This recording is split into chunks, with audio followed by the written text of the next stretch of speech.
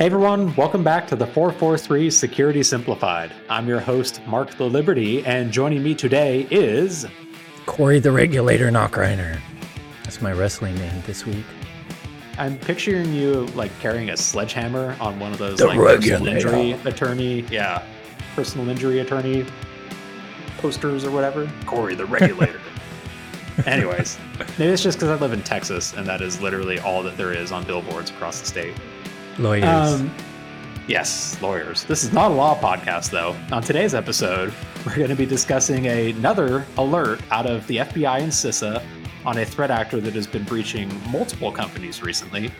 We'll give an update on a ransomware operator that has hit some high-profile victims recently as well, too. And then we will dive into NIS2, the National or Network and Information Security, or NIS directive, out of the European Union, and what you should expect from it in the coming year. Corey will We're not lawyers, but we're not afraid to give you all of our opinion on regulation and law. We are not lawyers, and this is not legal advice. Let's go ahead and, regulate our way in. Man, that was bad. Smash our way in. There no, we don't use that one. No cap, Corey. Yes! Success! He used it.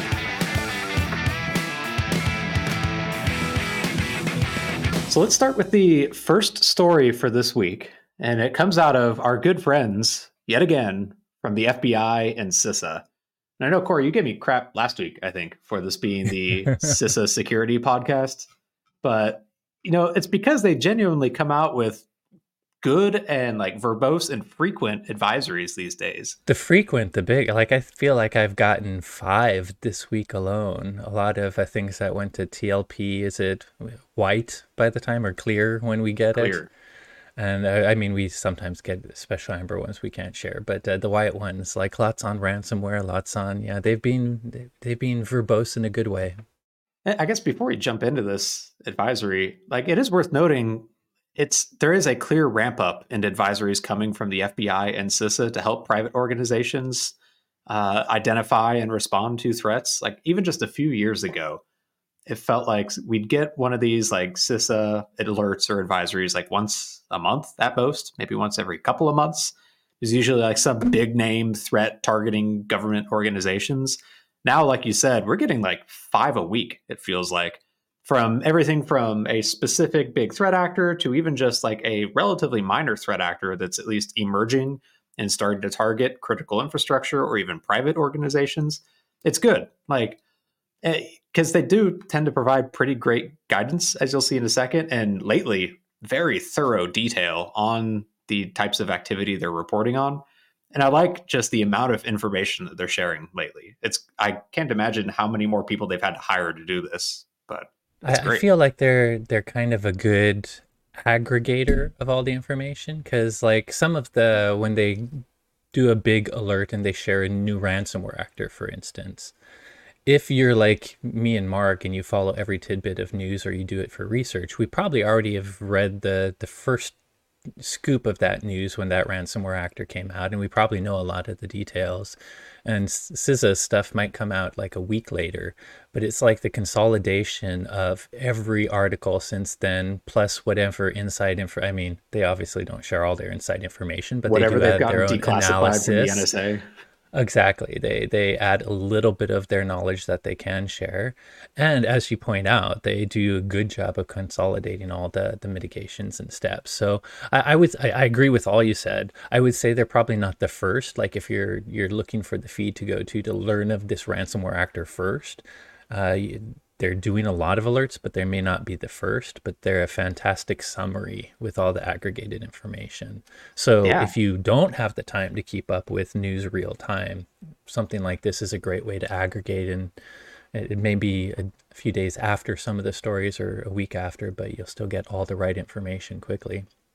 And speaking of them not being the first, but being a great aggregator of information, including new tidbits, we first discussed this alert that we're going to chat about here again about 3 episodes ago on the topic of Scattered Spider. If you don't remember, Scattered Spider were the threat actors allegedly responsible for breaching a bunch of Las Vegas casinos like MGM and Caesars Resorts, successfully encrypting one of them and allegedly successfully exfiltrating data and extorting the other one. Well, CISA and the FBI just published this pretty long 14-page document detailing everything they know about Scattered Spider. And it even came alongside a news post of them basically asking the private industry to help work with them to find more information so they can bring them to justice and help disrupt them too. But in this advisory, they go through every single TTP that they know Scattered Spider uses, a bunch of the tools, including malware and off the shelf tools that they've been using, and some good mitigation advice at the end of it, too. And so we've covered a bit of this in the previous podcast, but there were some, I think, By useful the way, I bits did to want to pull out say here. one of the benefits of, like, we're talking about why, yes, it's later now that it's clear than when we broke the story.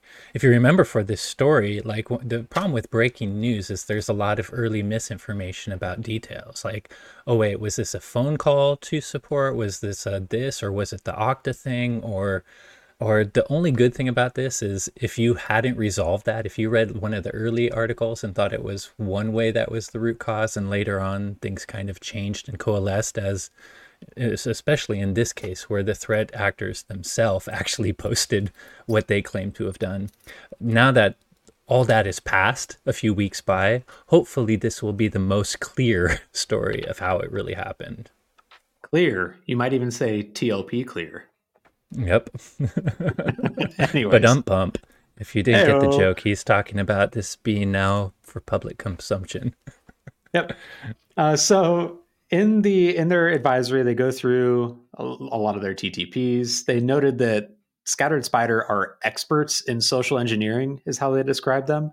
They typically pose as IT or service desk staff in phone calls or text messages to try and either steal credentials or get victims to run remote management tools, like legitimate ones. They use a lot of push bombing and MFA fatigue in order to get around MFA protection once they get those credentials. And they even have conducted multiple SIM swapping attacks where they will convince a telco to go port a phone number over to a SIM card under their control so they can intercept text message based MFA And while tokens. there's some, like, that is a more technical way to do this. I mean, me and Mark just want to make sure we'll get to this, but even though I love zero day and I love really technical hacks, real attackers, they don't hack, they log in. Uh, a breach is caused by hackers logging in, not hacking in most cases. So really all of this comes down to getting a credential is their really main goal. And yes, there's some technical ways to get the credential, like the SIM swap hacks, but things like push bombing and everything above is mostly social engineering. So I just say that is, I still think the best return in your investment right now for security is focusing on authentication, focusing on MFA, and then focusing on all the human tactics the bad guys are using lately to try to bypass that MFA and authentication. Agreed. They go over some of the tools they most commonly use. And while there are some malware variants in here, like Mimikatz or Ave Maria, a lot of it is just legitimate software. There's a bunch of Screen RMM tools in Connect. here. Yeah, FleetDeck, Level.io, Pulseway, Tactical RMM are all legitimate tools. There's remote connection tools like Screen Connect, like you just mentioned, TeamViewer, Ngrok, Splashtop. These are all programs By the way, where anti-malware Splashtop isn't going to catch them. surprises me because it's a cute little remote. Like, to me, I didn't realize it was popular enough for malware actors. Like, you all know TeamViewer, probably. You all probably know VNC, and of course, good old fashioned RDP. But Splashtop is just like a consumer tool. So not only legitimate, but sometimes just kind of low rent consumer tools too. Yeah, and they're Sorry, using Mark. these and other living off the land techniques because your traditional endpoint protection isn't going to flag it as malicious because it is a legitimate program. And so if you aren't using like EDR tools can catch some of the follow-on activities or application allow listing, which we'll get into later, like this activity will succeed and they'll gain a foothold on that endpoint. And anomaly detection, hopefully things like XDR or SIMS can give you, right? I mean, when it comes down to a legitimate tool, at some point, the best you can do is just figure out what the behaviors of your normal users logging in are to at least monitor for anomalies in user logins. Yep, exactly.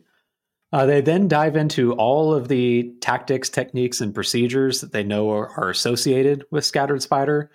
In the reconnaissance, resource development, and initial access, they pointed out to, as Corey's highlighted in the video, they typically follow a pattern for social engineering and phishing domains where they will use the victim's company name with an appendant with like SSO or Service Desk or Okta, and then use that in phishing lures and phishing links. And of course, victim name could be mgm.sso or obviously insert said victim there. Yep. And then they also, again, highlighted the SIM swapping as a very common technique for getting that SMS based MFA token. For execution, persistence, and privilege escalation, they noted they typically will register their own MFA tokens after they've gained access. That means they don't have to do another push bombing attack or SIM swapping attack in order to reuse that credential they stole. They now have their own authenticator on that account that can allow But them they in. do have to get pretty high access to do that, right? I mean, at that point that you're already hacked because if they have admin access to issue their own MFA tokens, the point is once they have that access, they just have become their own legitimate use, seemingly legitimate user in your organization and can just use their own account and token. This is one way to catch them as well, too, though. If you remember the SolarWinds breach, that was eventually unraveled when they used their access on a SolarWinds Orion server at Mandiant, the famous incident response organization. And then not only gained access to an employee's account and then added a second authenticator token onto that account.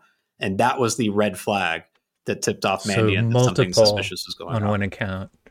By Yep. the way, you definitely have to watch your users though, because I guess I won't share why I'm like giving people, but I myself have multiple authenticator tokens on my same account because you use multiple devices. So I guess one trick you'll have to figure out if you're going to use that is does your policy allow your users to have like 5 different devices connecting? If so, I guess you don't need the multiple MFAs, but the reason I have 2 tokens is if I ever lose or mess up my phone, it's nice to have a backup device to MFA with too. So figure out that in your policy, or at least figure out the special users that you've allowed to have multiple MFA tokens to their account.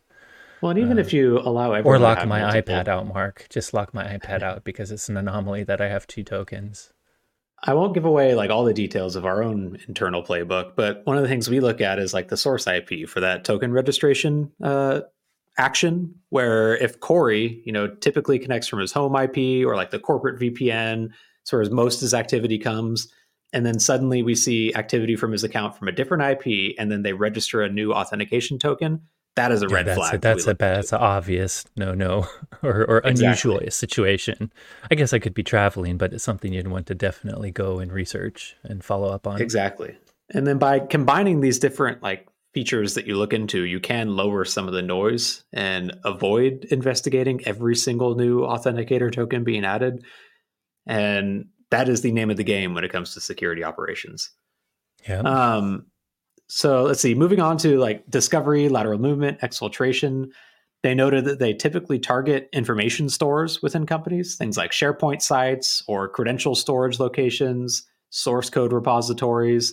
They try and steal code signing certificates. They'll abuse public cloud environments and set up their own EC2 instances to aid in exfiltration.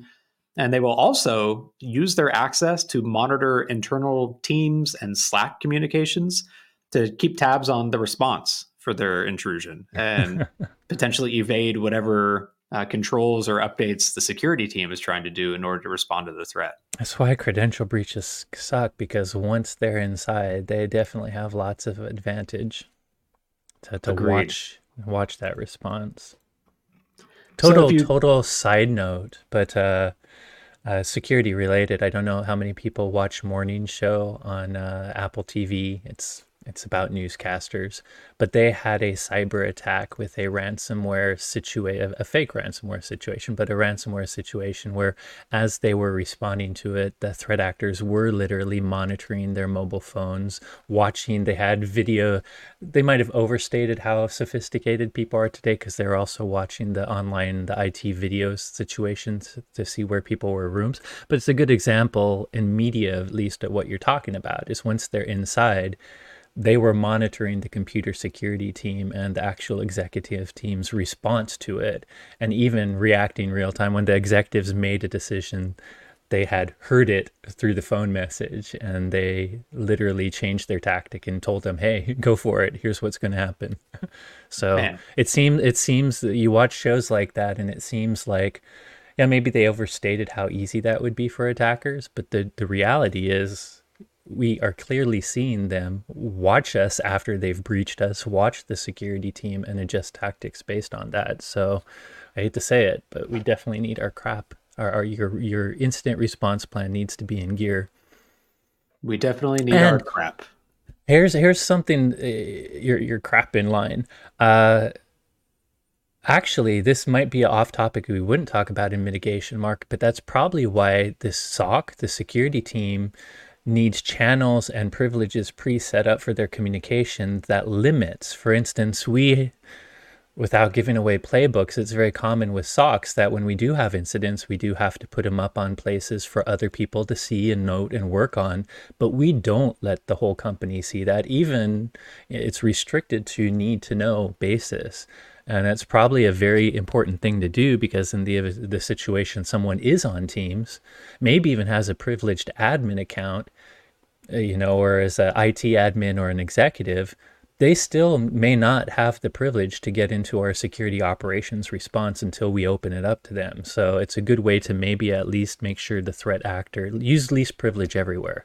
Because when the threat actors get in, you can at least limit how much of your actions they're following. Agreed. So speaking of mitigations, like after they go through every individual MITRE attack technique that Lots Scattered of Spider's been pages. using, yeah, they go into some pretty good mitigation recommendations. And the first one, and the one they spent the most time on, it felt like, was all around application allow listing and specifically around remote access tools. Because again, at the end of the day, these are legitimate tools. It's not like your antivirus is going to flag it as malicious. And so the strongest mitigation against them is just don't let employees install unwanted software, especially remote access tools.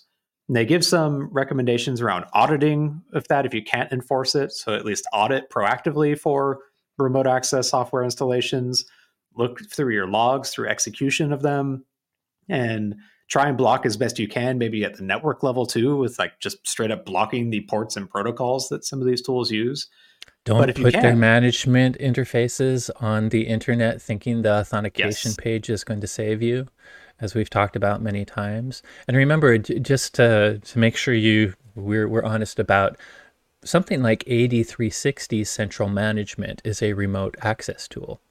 If a threat actor got privileged access to that tool, they could turn off all your endpoint and just use it as a way to deliver and install executables to your, because all of these EDR tools do have ways to push software. So whether you're thinking about R tools, your Kaseya VSA, whatever RMM tools you use, just plain old RDP. Besides not letting people install their own, make it part of your policy.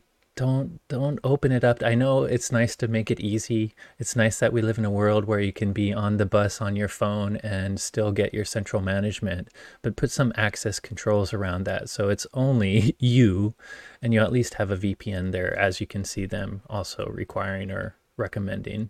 yep. And when it comes to those access controls, they also lean heavily on phishing resistant MFA. They point to specifically FIDO and FIDO based tokens as a second multi factor option to try and limit things like SMS based tokens from getting sniped by a SIM swapping Oh, attack. And then they also recommend for password based accounts to make sure you comply with NIST standards. I would go so far as to say make sure you exceed NIST standards because their standard for password length is still a minimum of 8 characters, which at this day and age, an 8 character password, even if it's salted, is extremely easy to crack by any skilled or any attacker with any amount I of actually computation resources. really hate that there's lots and lots of standards out there that still use 8 because I think me and Mark, like, I prefer 16 or higher, but right now I've at least gotten it to 14.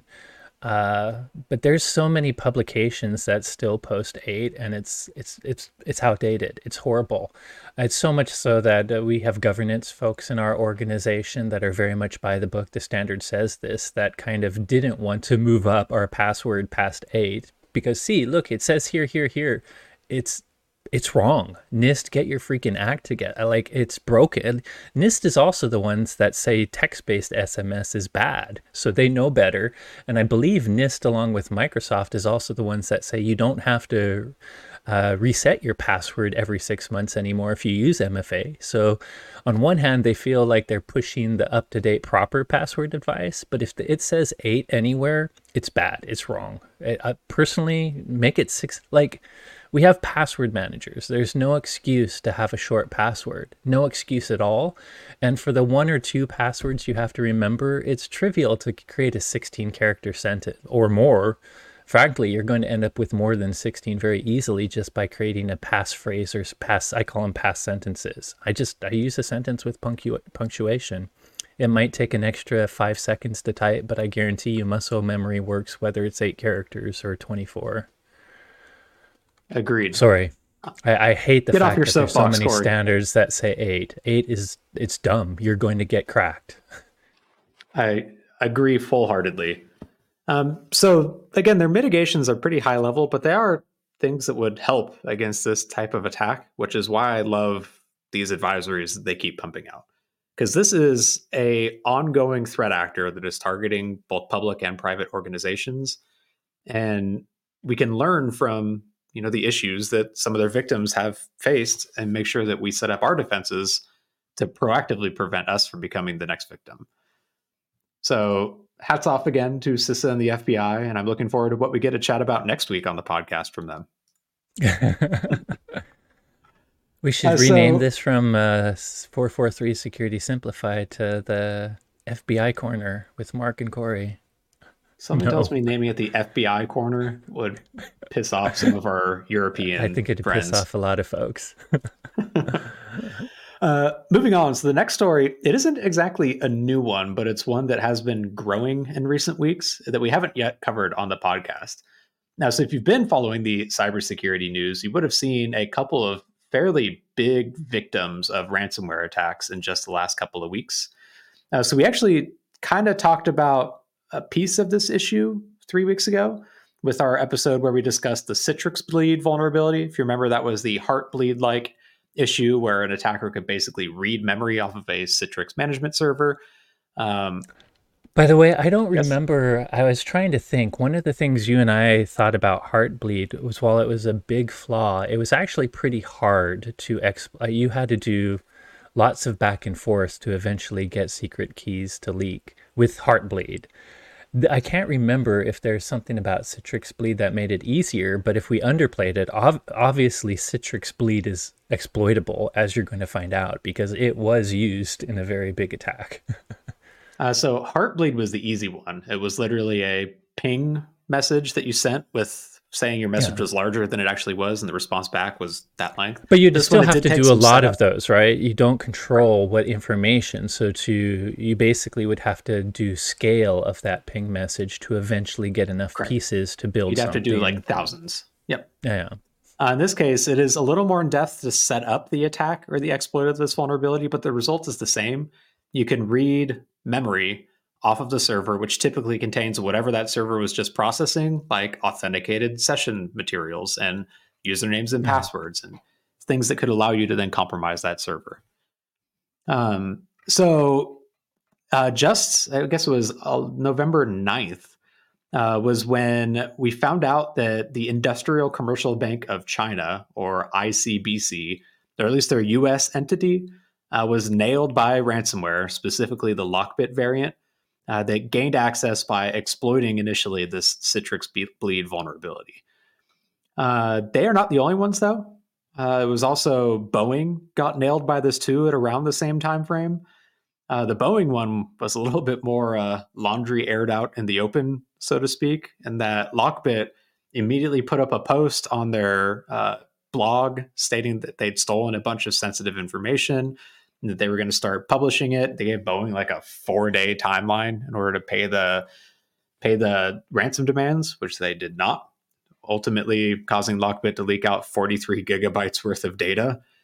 In the case of ICBC, it doesn't look like they've leaked any data, but they did successfully disrupt financial trading, at least for financial trades that were going through this particular bank, causing some of them to not actually get settled, which the US Federal Reserve actually mentioned this affected market liquidity at that time, too.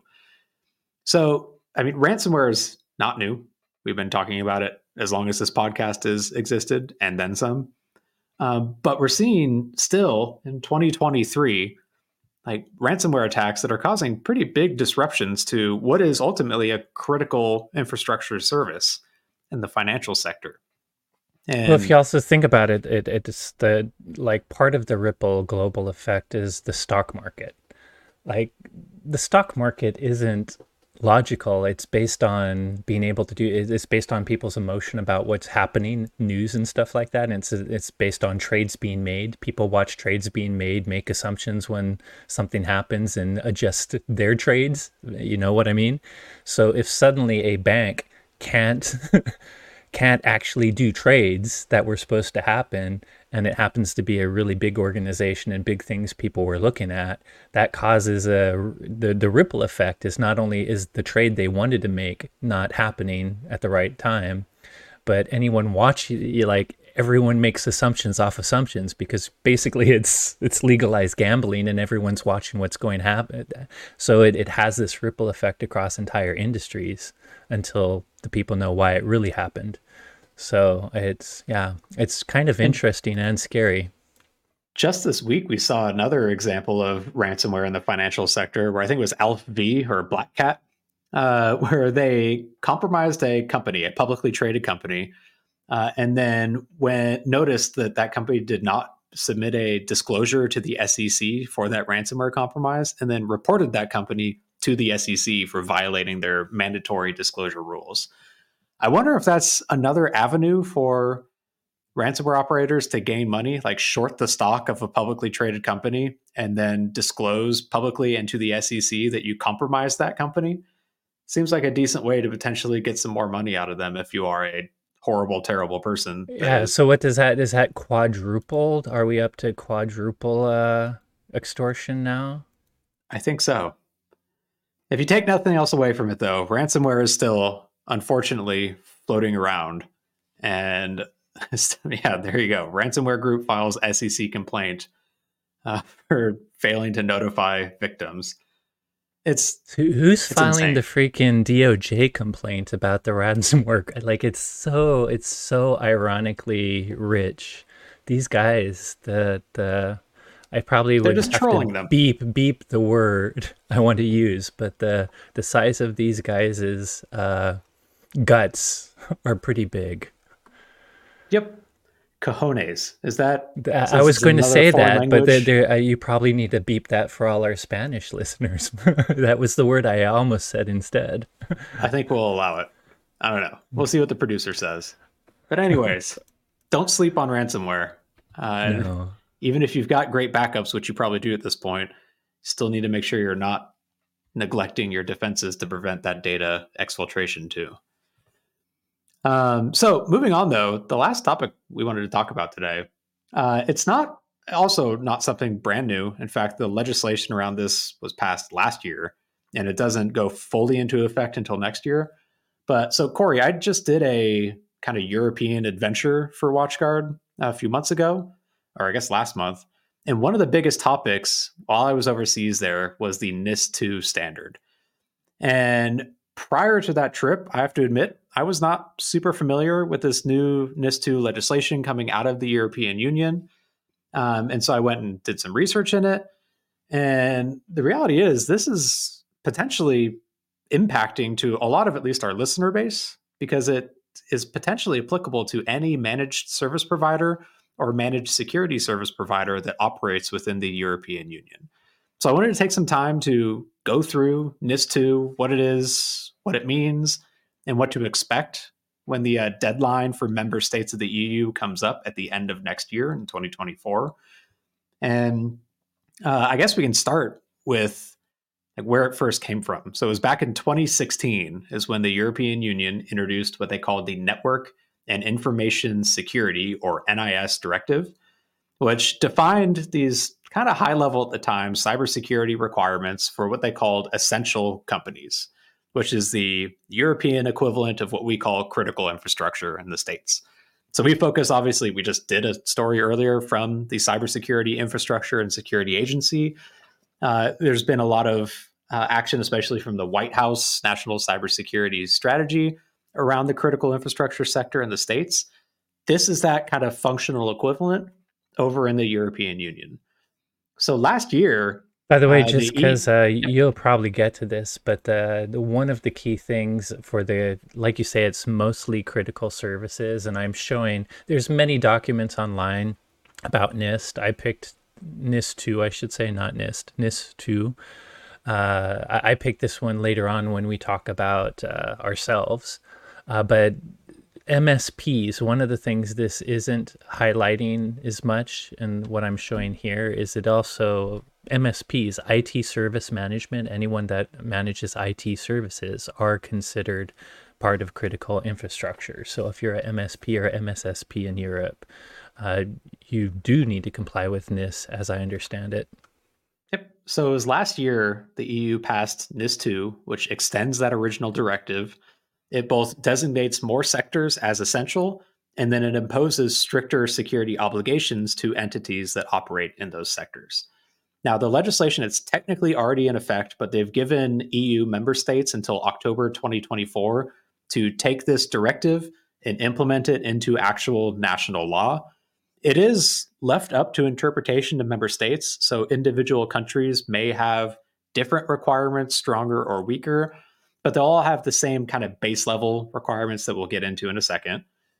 So it defines essential services, as it calls it, as sectors whose disruption could have grave consequences for either regional or society as a whole, regional security or society as a whole.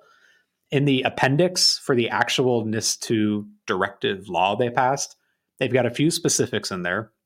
They've got energy, transportation, banking, financial market infrastructure, health, water, both drinking and waste, digital infrastructure, which is the subcategories for that are like internet service providers, cloud services.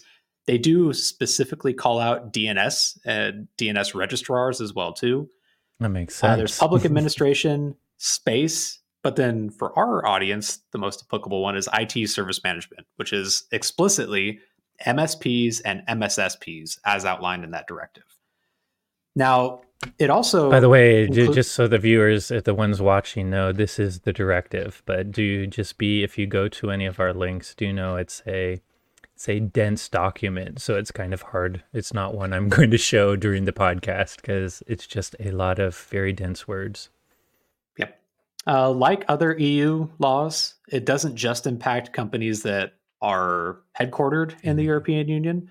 It affects anyone that operates within the EU too. So if you're an MSP that is in like an adjacent company, but you at least have business in the EU, then you are covered or impacted by this new directive as So well. U.S. companies that deal in the, I do notice that there's probably some people have questions. Is the UK part of the European Union?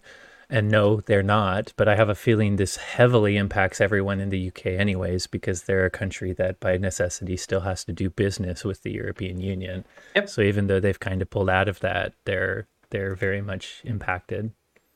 Now, when it comes to these essential sectors, in most cases, it only applies to companies whose annual revenue is 10 million euros or higher and who have 250 or more employees on their payroll. It does apply to some entities that they've defined as critical, regardless of size. Think like the most critical, actual critical infrastructure sectors.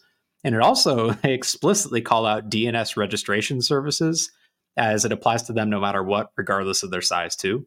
That makes I like sense. that. Yeah, it's That's finally taken great the power. EU to point out how important DNS and how potentially vulnerable that whole dang sector is. So beyond essential services, though, they also define what they call important entities too. And these are basically everyone that falls into those buckets, but who don't meet those size requirements. So if you're an MSP or an MSSP with less than 10 million bucks in annual revenue or less than 250 employees, you're not a essential service, but you are a important service. And the distinction is essential entities will have proactive supervision from the European Union and their member states, whereas important entities are only going to be monitored after they have a non-compliance incident reported. So basically, you still have to follow all the rules, but they're not going to like keep tabs on you regularly. But if something pops up and you're found out of compliance, now you are on their naughty list and you will be being monitored. So when it comes to the actual requirements, it's basically what you would expect from this type of legislation. And again, these are the high level ones that are laid out by the NIS2 directive. It is still up for the member states to figure out how to interpret these into actual laws. But at a high level, there's four main areas that they're focusing on. First is training and awareness. So they want to make sure that companies are liable for ensuring their employees gain sufficient knowledge and skills to allow them to identify risk and assess cybersecurity risk management practices. The next one is just risk management measures in general, basically saying companies need to do their best to implement appropriate technical, operational, and organizational safeguards to manage and mitigate risk.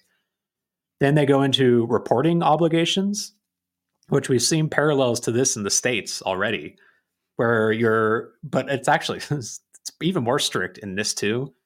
They're saying you have to notify a CSIRT or another reporting authority within 24 hours of Gosh, awareness of an incident or suspected that incident, might be an issue.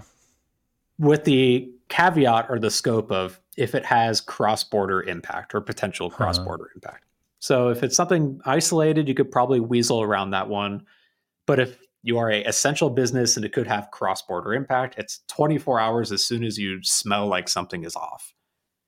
You might be Um, getting to this when you get to the certifications requirement, but I wanted to kind of shortcut this by saying it really is base level. When it comes to the requirements, it's base level 101. Like it's not that crazy other than maybe details like that 24-hour thing.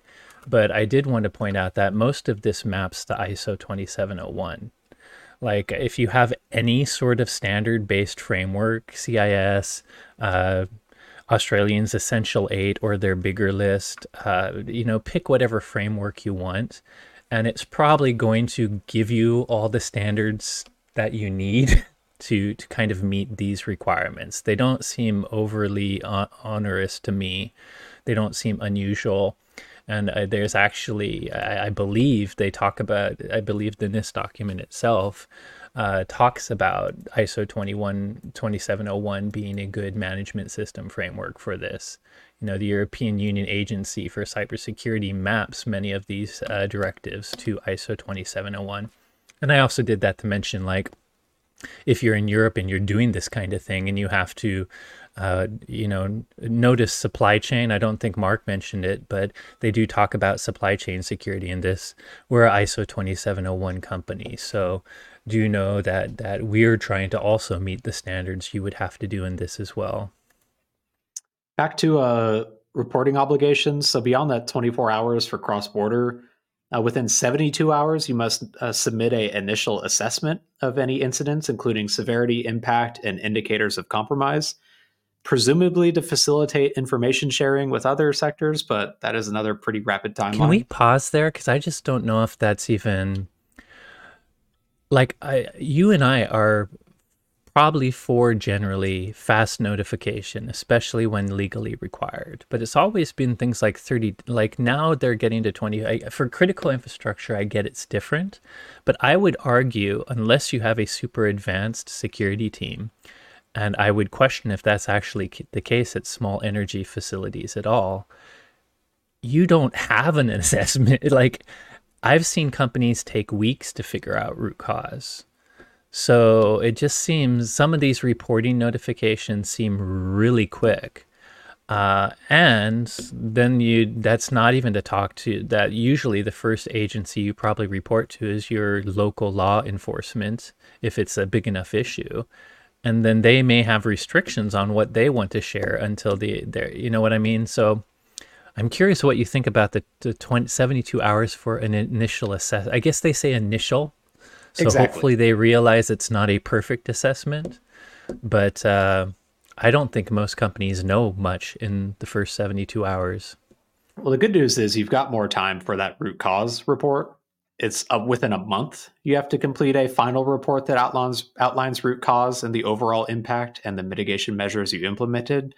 This first one, it does seem basically like a based off what you know, what is the potential impact and who could potentially be impacted by it, and what are the IOCs you've spotted so far to start that information sharing is how I interpreted it. That's Um, that seems generally good in most cases if you can do it. and, A lot's going and on though, while so this is definitely something you want to put in your process. Like I think most incident handlers would rather figure out their own crap. So having to realize, wait a second, we have to also generate this report in doing, you better make that part of your playbook. And especially when you consider the lower bounds for this is companies of 250 people, which probably don't even have a security team. Like they probably outsource to a service provider of some sort. It makes it pretty difficult to get a lot of this information because you're going to spend that first day like bringing in an incident response team, and you've already lost 24 hours. Well, there's another mitigation, or not a mitigation, but a security strategy is for your, whenever we talk about backup, business continuity and disaster recovery, everyone thinks backups and high availability in another site, but maybe part of it is having both an external law firm and an external forensic firm on retainer. Because to what Mark just said, what if you do need to pull in an external forensic firm because you don't have your own security? Well, if you haven't already selected one, if you don't already have a relationship, if they haven't already looked at your network and have it if you don't have it on retainer ready to go where they've already looked at your stuff, you're never going to make these deadlines. So it's not just about going out and getting help. It's about literally having it on retainer and having done the pre-planning where that particular whatever you know, provider you've picked to help you out in these situations, they already know the lay of the land. You already have that pre-relationship because these timelines are getting pretty tight. Yeah, it seems like if you are at least in critical infrastructure or one of these essential sectors, that is going to be a pretty strong requirement in order for you to be able to comply with these new laws coming down. You mentioned, Corey, certifications. Now, that's the last item that they have on here, where they say member states may require organizations to employ or deploy specific information and communication technology products, services, and processes that are certified under EU cybersecurity certification schemes. So basically, they're leaning on ENISA, the European Union Agency for Cybersecurity, to come up with these schemes, which right now they're still actively doing. There aren't any actually defined and finalized yet, but they're coming up with certification requirements for products that you would use in your IT infrastructure. And they're saying that member states might end up just having this list and saying anything that you use has to be certified, A plus by this certification scheme, or you can't use it in order to be compliant with this law. And we've hinted at or talked about this coming from like the insurance side as well, of insurers maybe having a list of approved or disapproved. It's interesting having this come from the legislative arm for the EU as well, saying, A, we need a good certification process for validating security of like the SDLC and the product itself. And then B, just straight up say you have to use those, period, if you're one of these essential organizations, which again includes MSPs and MSSPs. I will say the good news, just to toot our own horn, is the European Union Agency for Cybersecurity. It's easier to say that than ENISA. ENISA, I don't know how to pronounce it. ENISA does seem to approve ISO 2701 and often map to it. So Yep. if you need to pick one, ISO 2701 is a pretty good international standard. I think there's another one, ISO 23301, which is more about backup business continuity and that kind of thing too. But either way, yep. It is definitely interesting that now the government is saying you have to use these ones not just pick a standard, but here are the ones we approve of. So I think like taking a step back again, none of this is really finalized of how it will look in practice, but the ball is rolling and the clock is ticking, and it's October 2024 is the deadline for EU member states to have something on the books, Got a which little over will, a year. yep. And so if you are a service provider that operates in the EU or someone in another essential sector over there, this is absolutely something you'll need to be paying attention to and making sure that you are ready to go once the laws are on the books, or else you could be in for a bit of a world of hurt judging by some of the other penalties coming from the EU in related areas too. So I guess we'll probably have to do another follow-up podcast once some of these laws do start coming out to give some additional guidance. But for now, at least, stay tuned and keep an eye on these. And I don't know, Corey, I don't want to speak for you. I'm not necessarily pro regulation, but I am kind of glad that governments are focusing on cybersecurity and trying to do something. And I'm sure they'll get a lot wrong along the way, but at least they're trying. I agree. I think I'm I'm not for or against regulation. I feel like human society should always hopefully figure out the way to do the right thing for everyone without negligence or too many mistakes, and regulation should only happen when it's clear that we're not able to take care of ourselves. So I feel like we do need regulation as an industry right now, because there's been right now the bad guys seem to be doing very well. Sorry, I trivialized threat actors as just bad guys, but you know what I mean. There are bad They girls in there too. bad people, bad. I Yep. use guys kind of asexually. Threat actors, whatever you want to call them, they've been succeeding a lot and in some pretty big business. So whether that is it's a stacked odds because we have to defend everything and they just have to find one thing, or whether that's we haven't put enough time, money, and effort into cybersecurity, I don't know, but it seems clear regulation could help there. So I do hope it helps. I will say, to be contrarian, I feel like everything humanity does is a pendulum. We have been swinging on the side of not secure enough, a lot of breaches happening. And right now, the pendulum's going to swing towards regulation. And with the pendulum, I have a feeling it's also going to overswing in that direction too. And because we have got into a state where we're losing a lot of time and money and valuable things because of cyber attacks, every country, everyone's talking about this, and everyone is writing these regulations at the same time. Like, we just need to, and I think they're probably going to over-regulate. And it's going to take some time for that middle ground. There should be a middle balance of not making it impossible to do business. So my only worry is, as we see GDPR, as we see one day a federal privacy law in the United States, not just CCPA and others, as we see all this regulation roll out, because it's much needed, we're going to then realize that lots of companies are not spending enough on security, but then when they spend as much as they need to meet the regulation, it's going to affect their business.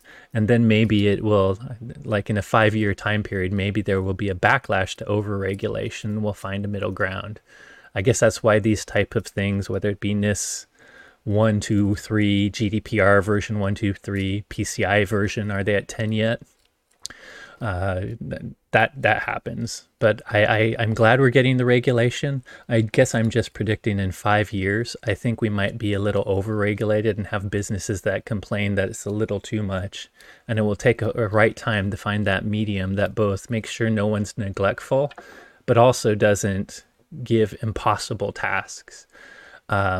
A lot of the ivory tower stuff that we talk about, it's frankly sometimes hard when you're a small business to do it that well and actually make any money.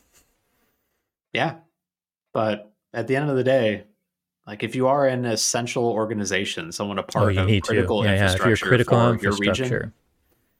region, maybe you do need slightly lower profit margins and But that's stronger always what it security. turns into, right? Like risk management. If Yep. you're a faux shop, the impact may not be as big, so you can lax a little. If you're literally dependent upon by millions and millions of people, the impact is much greater. So hopefully everyone will do enough of the risk management in their regulations to make sure the toughest regulations are only on the ones with the biggest impact. And obviously critical infrastructure is part of that.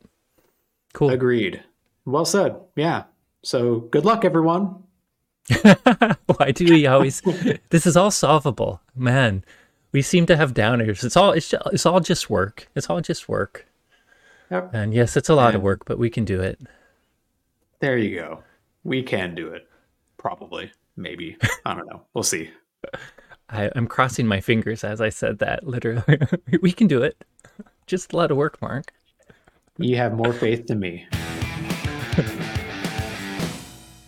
Hey everyone, thanks again for listening. As always, if you enjoyed today's episode, please don't forget to rate, review, and subscribe, or Corey will be sad. If you have any questions on today's podcast or suggestions for future episodes, you can reach out to us on Twitter, the giant black hole that is Twitter.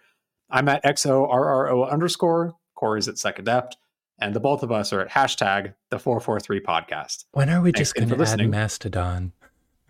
That would Thank you for involve me listening. actually using my Mastodon account as Okay. well, which I equally don't. Blue Sky. No. What is it? Threads. Ew.